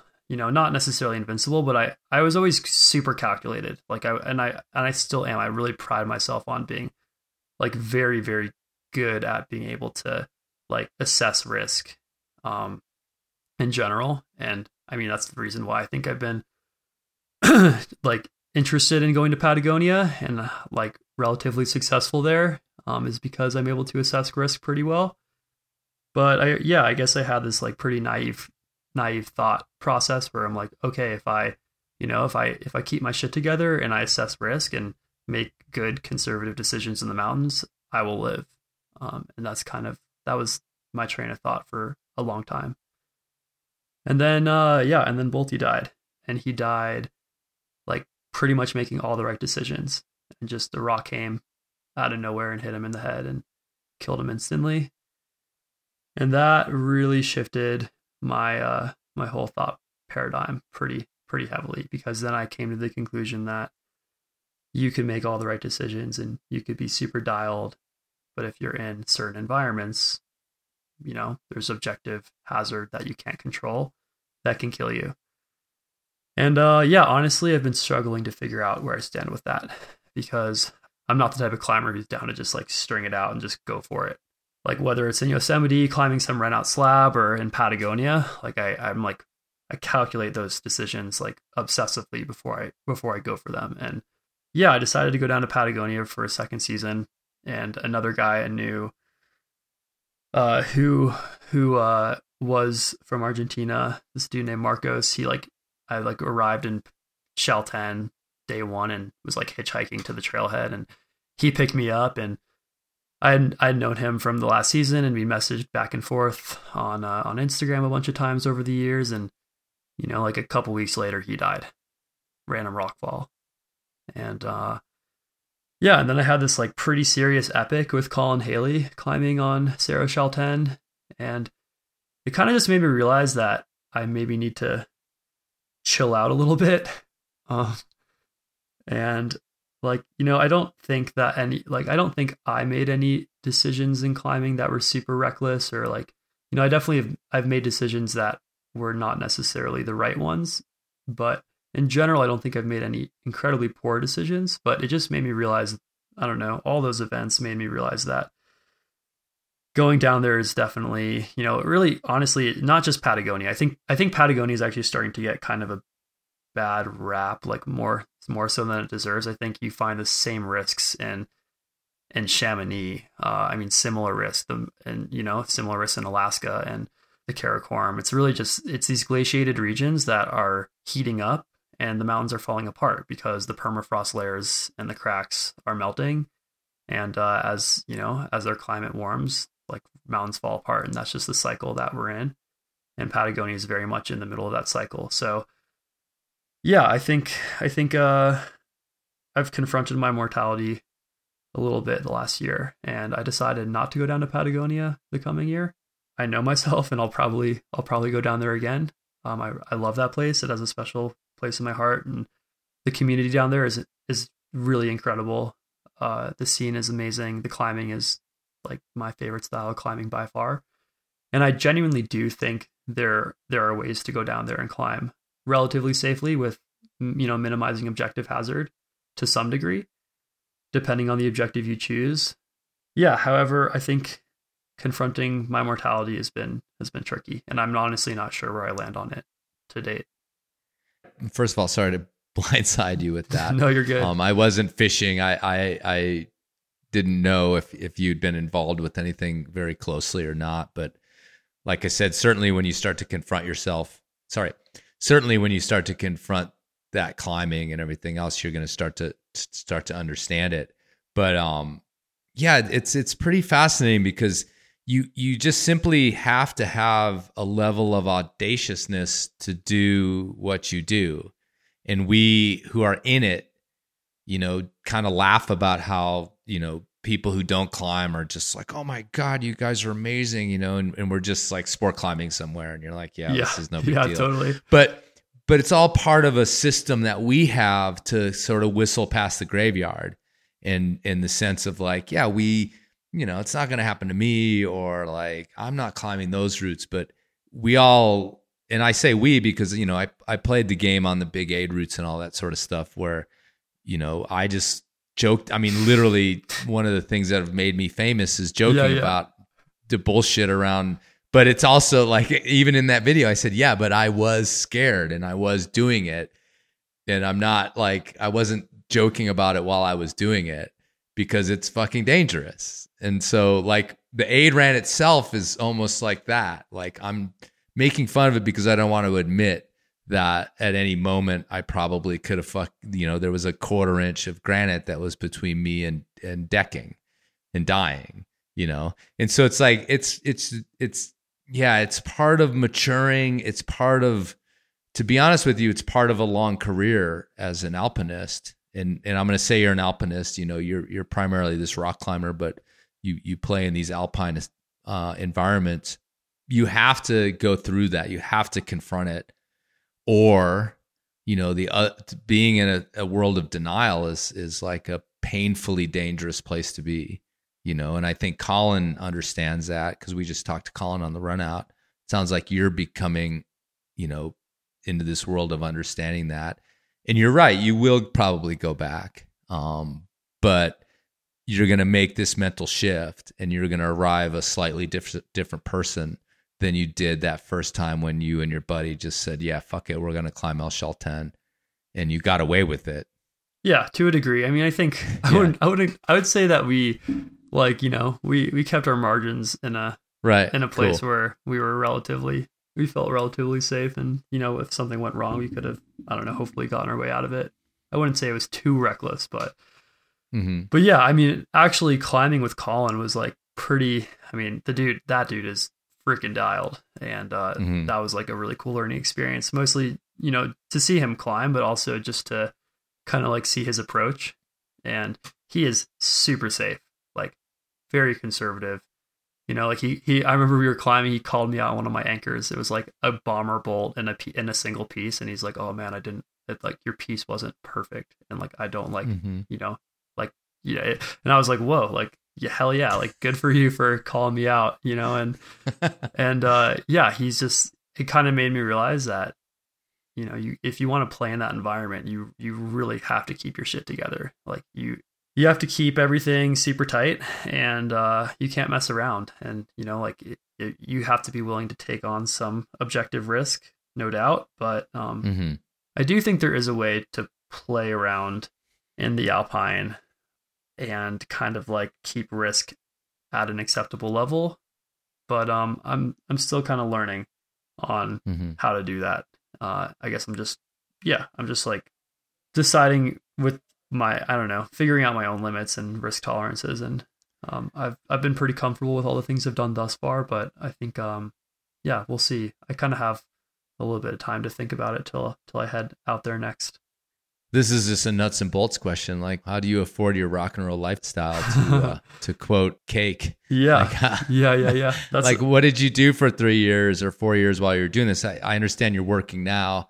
You've got, are you still doing the van build out company? Or are you doing tiny homes? What's your deal now? Yeah, so essentially I worked for 3 years, and the whole time, even before I started climbing, I knew I was going to take a bunch of time off. Like my whole objective was to get my PE, my professional engineering license, to be a certified civil engineer. And I was like, cool, I'll get my license and then travel the world for a year.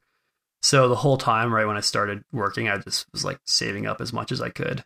And I lived super frugally in San Francisco and paid like pretty cheap rent relative to San Francisco. And so I had a decent savings and essentially had enough to live for a year and a half on the road. And then honestly, COVID happened, and I raked in that unemployment money and really took advantage of that, even though I'd quit my job. That's like the old British dole thing, Like the dole that was funding like the entire climbing scene in the 70s and not in interesting. In I haven't heard of that. Yeah. Because it's it's more of a welfare state. It was basically unemployment. Yeah. Like, okay. Yeah, and you barely had to like prove anything. Yeah, it's super famous. It was crazy. I mean, I like, because I had a pretty well paying job. Like I wasn't ever in tech, so I wasn't super well paid, but I was a civil engineer, and so when COVID came around, I got like the maximum amount, of unemployment for over a year or whatever it was, and that was like, I'm living in a van, not paying rent, living super cheap, and that kept me going for a super long time. And then I sold my van for a pretty sweet profit, and then used that money to start the van business. And then I guess I've had this interest to like, build a tiny home company. I have this idea, trying to start a business to essentially create like a unique way for people to live in mountain towns. I feel like creating these like tiny home communities with communal living spaces would be like a really cool way and more affordable for young people to live in the mountains. And so I've been like slowly working towards it. And so did the van thing, built 6 vans, sold them all, and made a little bit of money on that. Not as much as we were hoping, but that was a pretty like cool experience with my buddy Mats. And now the dude who used to run the company I worked for, that like modular company in the Bay Area, he's kind of like mentoring me to be he's an engineer, a general contractor, real estate developer. And so I'm about to get my general contractor's license. And essentially he's like teaching me how to build. So we're working on building a tiny home community in Truckee. It's like a pretty slow process, but I'm working on some projects for him in the Bay Area, kind of like managing them. And then we're also trying to get this tiny home thing going through. So it's pretty cool. Essentially, I'm like signed up to work for a year. I technically work for myself, so it's like relatively flexible. And it's kind of cool. Like I've been pretty stoked on my job. It's actually kind of fun, and I'm learning a ton. And just this dude's like kind of been an awesome guy to work with, and he's just teaching me a lot. And yeah, it's been good. It's kind of fun. I like was worried about going back to work, and I spent my entire spring looking for jobs and wasn't really sure what I was going to do. And this kind of just fell into my lap, and it's been working out pretty good. So I asked Amity actually that, I've been thinking about her interview in reference to you and climbing with her. And, I asked her like, why bother being sponsored? And, she had a really good explanation. But literally during this conversation, I was like, man, I got to double check. Like while you were talking, I went back and looked at your Instagram, and I'm like, nope, I don't see any like, the whole thing where in your profile you've got all your sponsors and everything else, and supported by all these people. Yeah, right. And it's interesting because your YouTube channel, I think despite your efforts, probably has an incredible following. I've gotten so many requests to have you on the show. I think partially because you're probably a bit of an enigma to a lot of people. This guy who's like out there doing these incredible things and putting up these videos, but we don't know too much about him. So what about that path? Like, you certainly have the acumen if you wanted to sort of spread your resume around the halls of the outdoor industry, and I'm super cynical about it. So it's not like you have to justify why you're not doing it. But what about in your mind about like whether you could be supported by a company out there in the world? Yeah, I mean, obviously, I've thought about this quite a lot. It's something that definitely pops up. That's why I'm asking you. Yeah, I mean, it's coming to the point. I imagine that you have. I have, for sure. And like most of my climbing partners these days, like on these bigger trips, they're all fully sponsored athletes. And like it's funny when I was down in El Chaltén this past season climbing, like there's a huge, European contingency and people from foreign countries, and they're just like, oh, like who is your shoe sponsor? Who is your outerwear sponsor? And I'm like, I don't have any. You're like, I pay for these, Bicho. Like this is mine. Yeah, but I have been super lucky that you got to have some bros with the pro deal. Yeah, for sure. I definitely hit up friends for pro deals and have a couple of my own, but no, I have been super lucky to have some of my trips supported. So like I went down to Kokomo last year with like Bronwyn and Hayden and my friend Danford, and that was like supported by Rab. And then like, I'll note that film just came out too. Yeah, it's a sick film. Anybody wants to check that out? Yeah, everyone should check it out. I'm actually I like spent the first like half of the trip like helping to put up that route, and then like went to Chaltén, and then like Jaron, the dude who filmed the whole video, came in, so I'm not in the video at all, but which is like totally fine. But it was just like, yeah, it's a really good video. Your sponsors, your supposed sponsors would have been pissed. Yeah, exactly. Good thing I don't have any.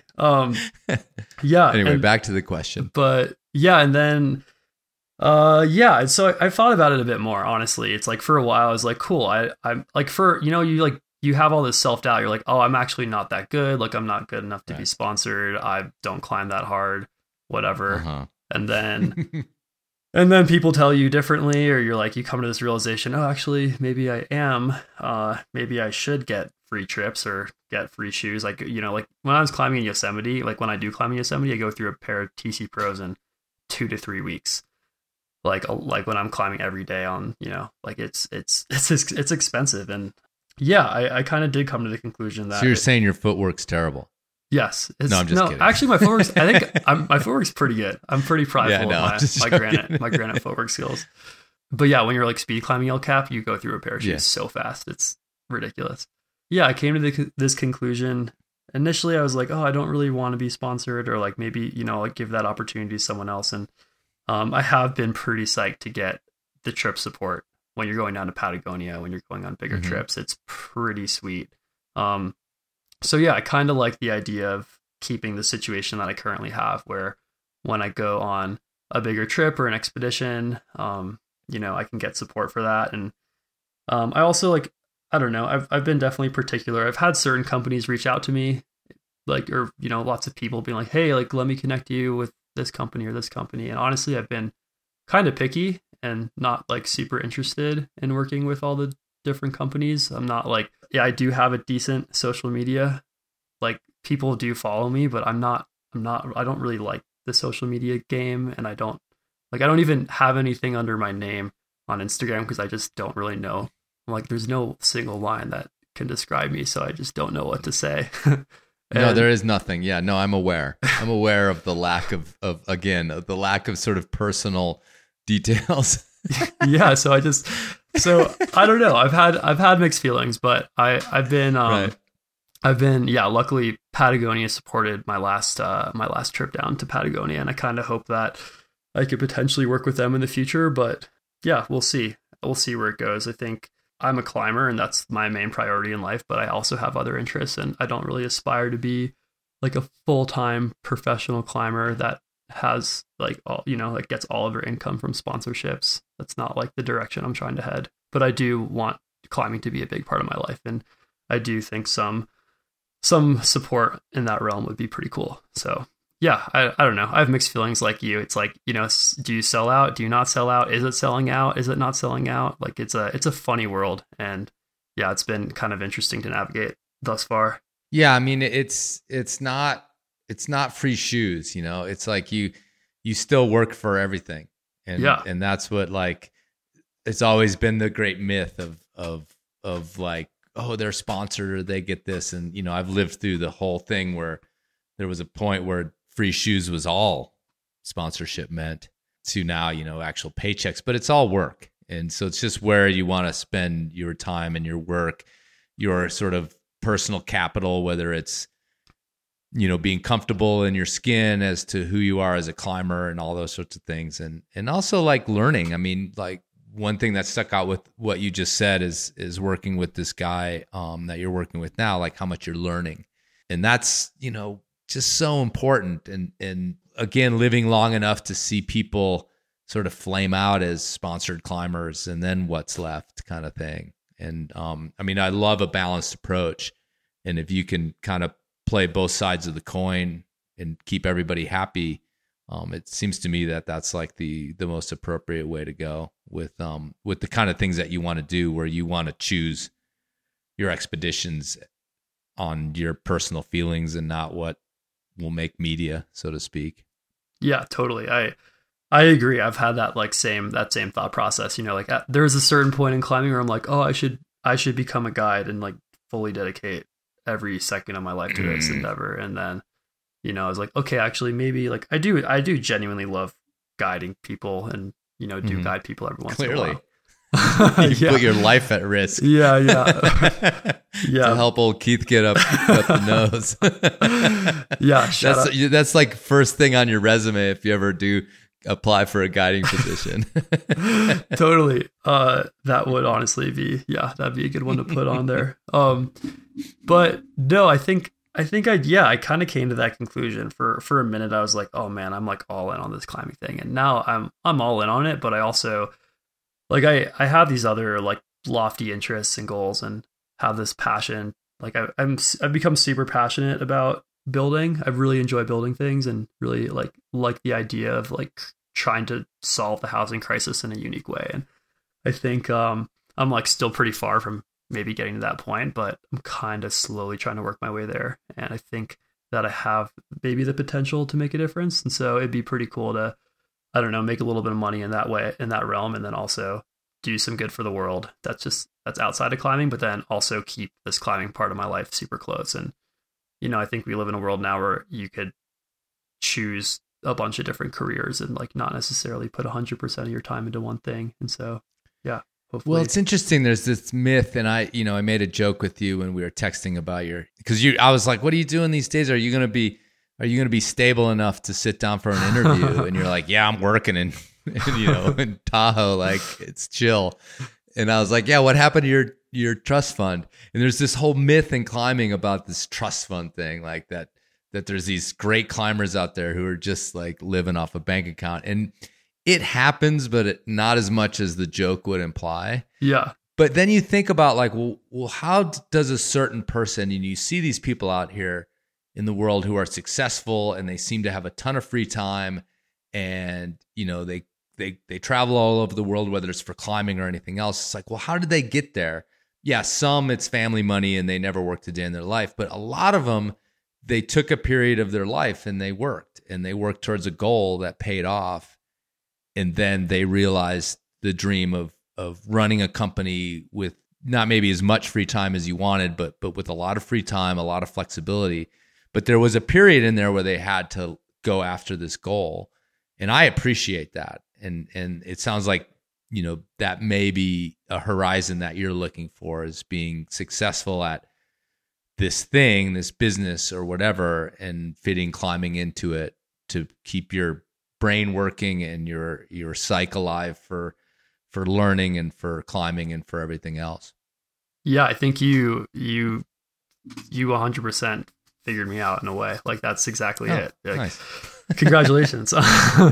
It's yeah. Only took an hour and a half. We're good. Yeah. It's actually super frustrating. So I have this YouTube channel, which is super weird to begin with, but there's tons of comments. There's so many people who are like, oh, like, where do you afford to do this? Like, how do you afford to do this? Do you have a trust fund and all these? And it really upsets me. I'm like, dude, like going to Kyrgyzstan for 1 month, like literally all in was under $2,000. You know, like what are you paying rent for a month? Like, you know, like probably $2,000 living in New York City or San Francisco or something like that. You know, it's like, you know, you could go on these trips and do it in a pretty dirtbaggy style.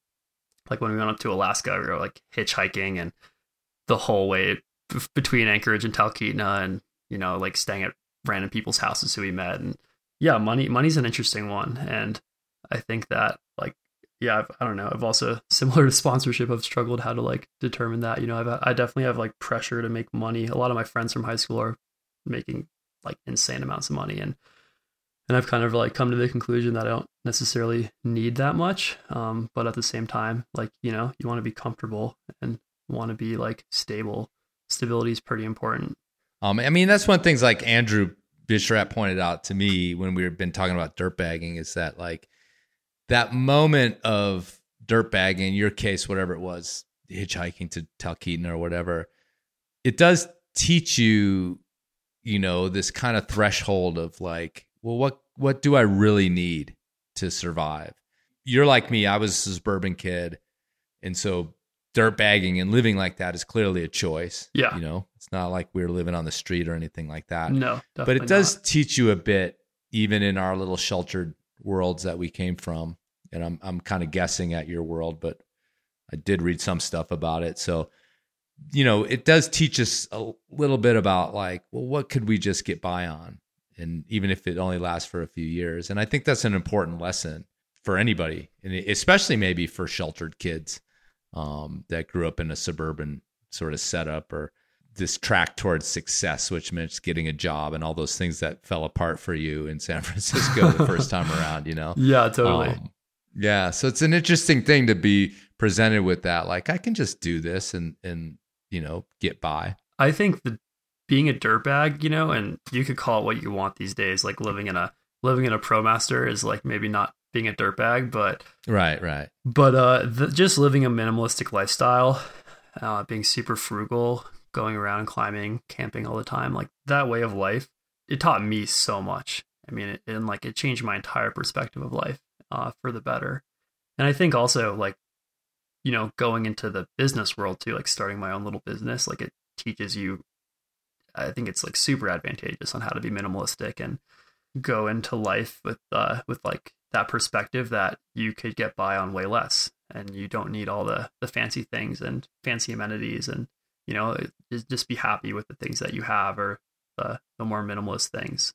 I think one of the reasons that so many of us love climbing is because we fit that personality type that is willing to make do with less. And I think that when you like get a taste of that lifestyle, I think that, you know, when you surround yourself by people who live that lifestyle, you like get a recognition that it's like, just, I don't know, it's like an incredible way to live. And it almost bums me out. Like I have all these friends who, you know, like live in New York City and have never really lived that way, I feel like they're missing out.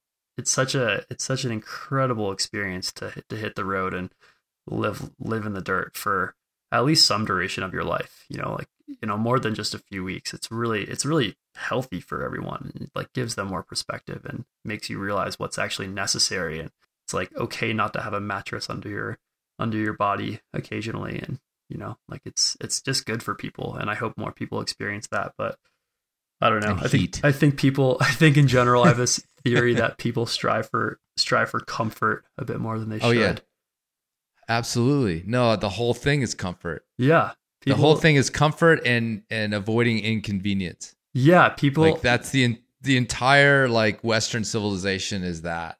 Like, did you want to? I mean, I was just watching these people with this motorized paddleboard on this lake.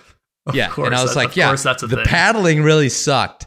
So why don't you just put a fucking motor on it, and then you don't have to paddle either? You know, it's like, let's just like take the inconvenience of paddling away from paddleboarding, and we'll just go boarding. And that, you know, it's just like kind of that thing. But it's like the dirtbag thing is one thing, and again, it's all like it's all expanded to include like living in a built out van and stuff like that. Which obviously the guy in his, you know, 91 Tercel or whatever is gonna roll his eyes that those people think they're dirtbagging. But then I thought about, like, I have this bias, obviously anyone who's listening to this podcast, I have this bias towards big route climbing, you know, talking to you about these big climbs and wall climbing and things like that. And then it made me think about how, like, as far as cutting to the bone, you know, when you're climbing in a place like Patagonia, you know, you've got like a few layers of nylon and some goo packets that are like the line between success, the line between comfort, the line between even sometimes living or dying. It's like cut all the way down sometimes to those few little things. You know, if you've ever been in a tent in a storm, a serious storm, you contemplate the fact that there's like a millimeter of nylon between you and catastrophe. And death, yeah. And it's pretty intense, you know? And that intensity is I think the essence of it all, really, when it comes down to it, of feeling like these are these few little things that are between me and catastrophe. And it feels pretty intense, you know, even on a good day. I mean, I'm not going to lie. I think part of the appeal of that style of climbing, like for me in particular, I could only speak for myself, but like calculating out exactly what you need to the T, just making sure that you have only what you need, nothing more. And then, you know, doing your thing and like relying upon every little piece of nylon and not needing any more, and maybe being willing to be a little bit uncomfortable or a little bit cold or a little bit wet. But like, you know, calculating it correctly so you're never too wet or too cold or too uncomfortable, like hitting that calculation just correctly, like that feels so good. I remember when Jacob Cook and I climbed the Care Bear Traverse. It's like the first half of the Fitz Traverse. We brought, I think, a 30-liter backpack and a 38-liter backpack. And that was like a double rack, 2 ropes, 2 sleeping bags, a 2-person tent, sleeping pads, food, ice gear, crampons, all the things for climbing in Patagonia, and like a 30-liter and 38-liter pack, and you're like, you're proud. You're like, wow, this is crazy that we have like 4 days worth of food and 4 days worth of gear for like ice and rock climbing. And yeah, you like fit into that small of a pack. I mean, shout out to like, quality modern gear for sure. But I think it also just goes to show you that a lot of people don't realize, like, I don't know, these days you see so many people, using their Rocky Talkies and carrying their backpacks on routes. And not to say that those are necessarily a bad thing, but they're not a necessary thing, And so I think, yeah, it feels pretty cool to be a minimalist, but at the same time, it's also super dangerous. And I've learned my lesson quite a few times, actually. Literally on Monday, I was just out at the Hulk and got caught in a pretty serious rainstorm, and like only had a Houdini. And I've been in that scenario so many times, like just rainstorm, all I have is a Houdini. Typically when I climb in Patagonia, I actually don't bring a hard shell, or I haven't, depending on the weather. And yeah, the last time I was out there with Colin on the east face of Cerro Chaltén. I had no hard shell pants, no hard shell clothes. I was in a pair of mesh TX2s, and it's like fully nuking on us, like full Patagonia storm. And I was like, this is not chill. I'm not going to do this again. Yeah, you just have to be careful. It's like so addicting and fun to like, like just thread the needle, but also it's a dangerous game to play, and you have to be like very careful with it. I ask people a lot of times how they choose what their objectives are going to be, their missions, whatever you want to call them, their expeditions. Understanding that even with, fully whatever sponsored, supported climbers, you've got time that's of value. You have, where are you going to expend your resources? And for the rest of us, there's all these other calculations that are like, well, I have this time off from work. I have this relationship maybe with a non-climber that has to be negotiated for a certain amount of time. In my case, I have a family, I have a kid, and a lot of people climb with that. So there's all these ways in which you decide like what is feasible to go and do and where you're going to put your resources. So I kind of have a feeling just from talking to you that a lot of it is about partnerships. A lot of it is about the people who are going. So instead of like giving me the nuts and bolts of that question, maybe, and think about this for a minute, could you illustrate one of these trips from the last few years, just hit the nail on the head for, trip that was like fulfilled all the different parts for you, that just nailed it? Oh man, honestly, that's an easy question to answer, because all of the trips I've been on have been so. I feel like it's funny. That's not a good answer though. All the trips isn't a good answer. I pick know. one. I'll pick one, but so many people. I feel like so many people in climbing complain. They're like, "Oh man, I can't find a good partner or whatever," and like everyone struggles by that. Right. But recently, in the last, it's the last 4 years of my life, I feel like I have too many good partners. I'm like, oh man. Well, look, I remember when I opened this podcast almost asking you about what you learned about being a good partner. Do you remember that question? Yeah, like 2 hours ago. Yeah, totally. That is what I'm getting at. Is that's not random, Tyler. Is that you have whatever your brand might be, if you want to use that word. I don't like that word. I know, but I think people are either impressed by you in the moment, whatever. It's not random is all I'm getting at. Sure. Like don't say you've been lucky, because you've set yourself up as someone for whom people take one look at and they're like, yeah, I'll go climbing with that cat. Yeah. I guess if I had to choose a trip, I'd say the last trip I went on to Torres del Paine. I was out there with two of my best friends, Cedar Christensen and Imanol Amundaran. He's from the Basque Country, and I've climbed with both those characters pretty extensively. I mean, Emo was my partner in Alaska. Cedar was a partner on my trip to Kyrgyzstan. Both those trips were insanely incredible, filled with good people. But This last trip, it was wild. We were out there like on this wall we climbed 12 days total, but we were committed on the wall for 10 days, and we had this insane experience. I mean, there's a video on YouTube. You should go check it out.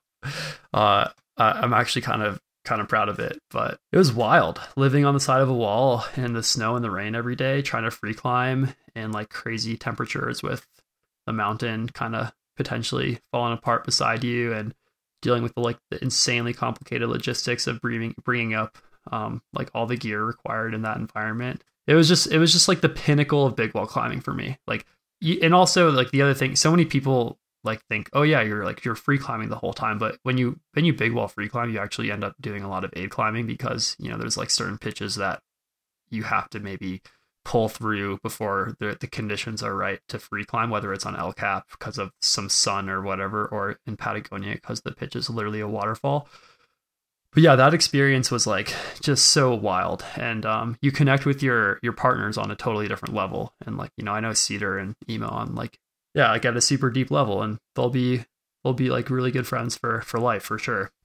And I guess I should mention food is like a super important thing for me. And whenever I've gone on climbing trips, that's always been a centerpiece. And that trip in particular, we thought we'd be a little bit crazy, and we brought a cast iron Dutch oven up on the wall and baked like empanadas and muffins and pizzas pretty much every day while we were up there. And it's all about keeping the psyche high and keeping things happy, and that's how good partnerships are able to like, I guess, persist to a degree. If you're like, oh man, I really want to send this pitch and I'm going to be in a bad mood till I do, like, that's, no one's going to have a good time. But if you're just like, yo, like, I just climbed a waterfall and I'm like borderline hypothermic and I'm like, need to come down right now and get into my sleeping bag, and your homie like spent like 5 hours making like empanadas the whole day while you were like climbing a waterfall, like that's happiness right there.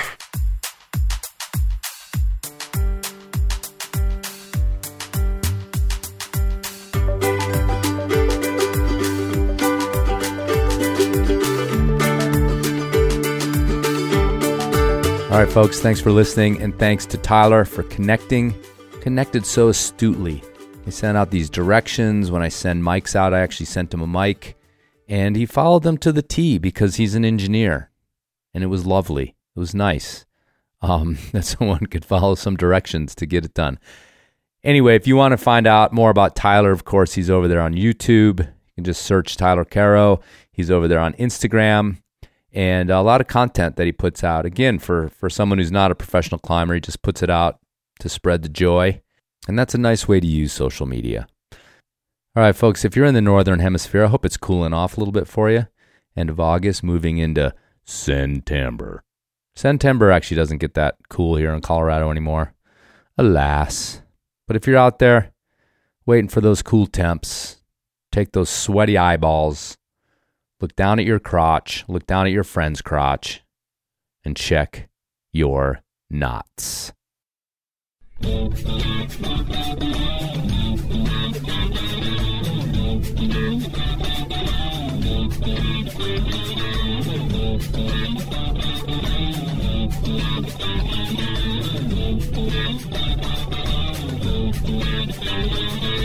Would you walk us through a typical day for you? Yeah. Great. Well, I generally come in at least 15 minutes late. I use the side door. That way Lumberg can't see me. And after that, I just sort of space out for about an hour. Till I'm Space out? Yeah. I just stare at my desk. But it looks like I'm working. I do that for probably another hour after lunch, too. I'd say in a given week, I probably only do about 15 minutes of real, actual work.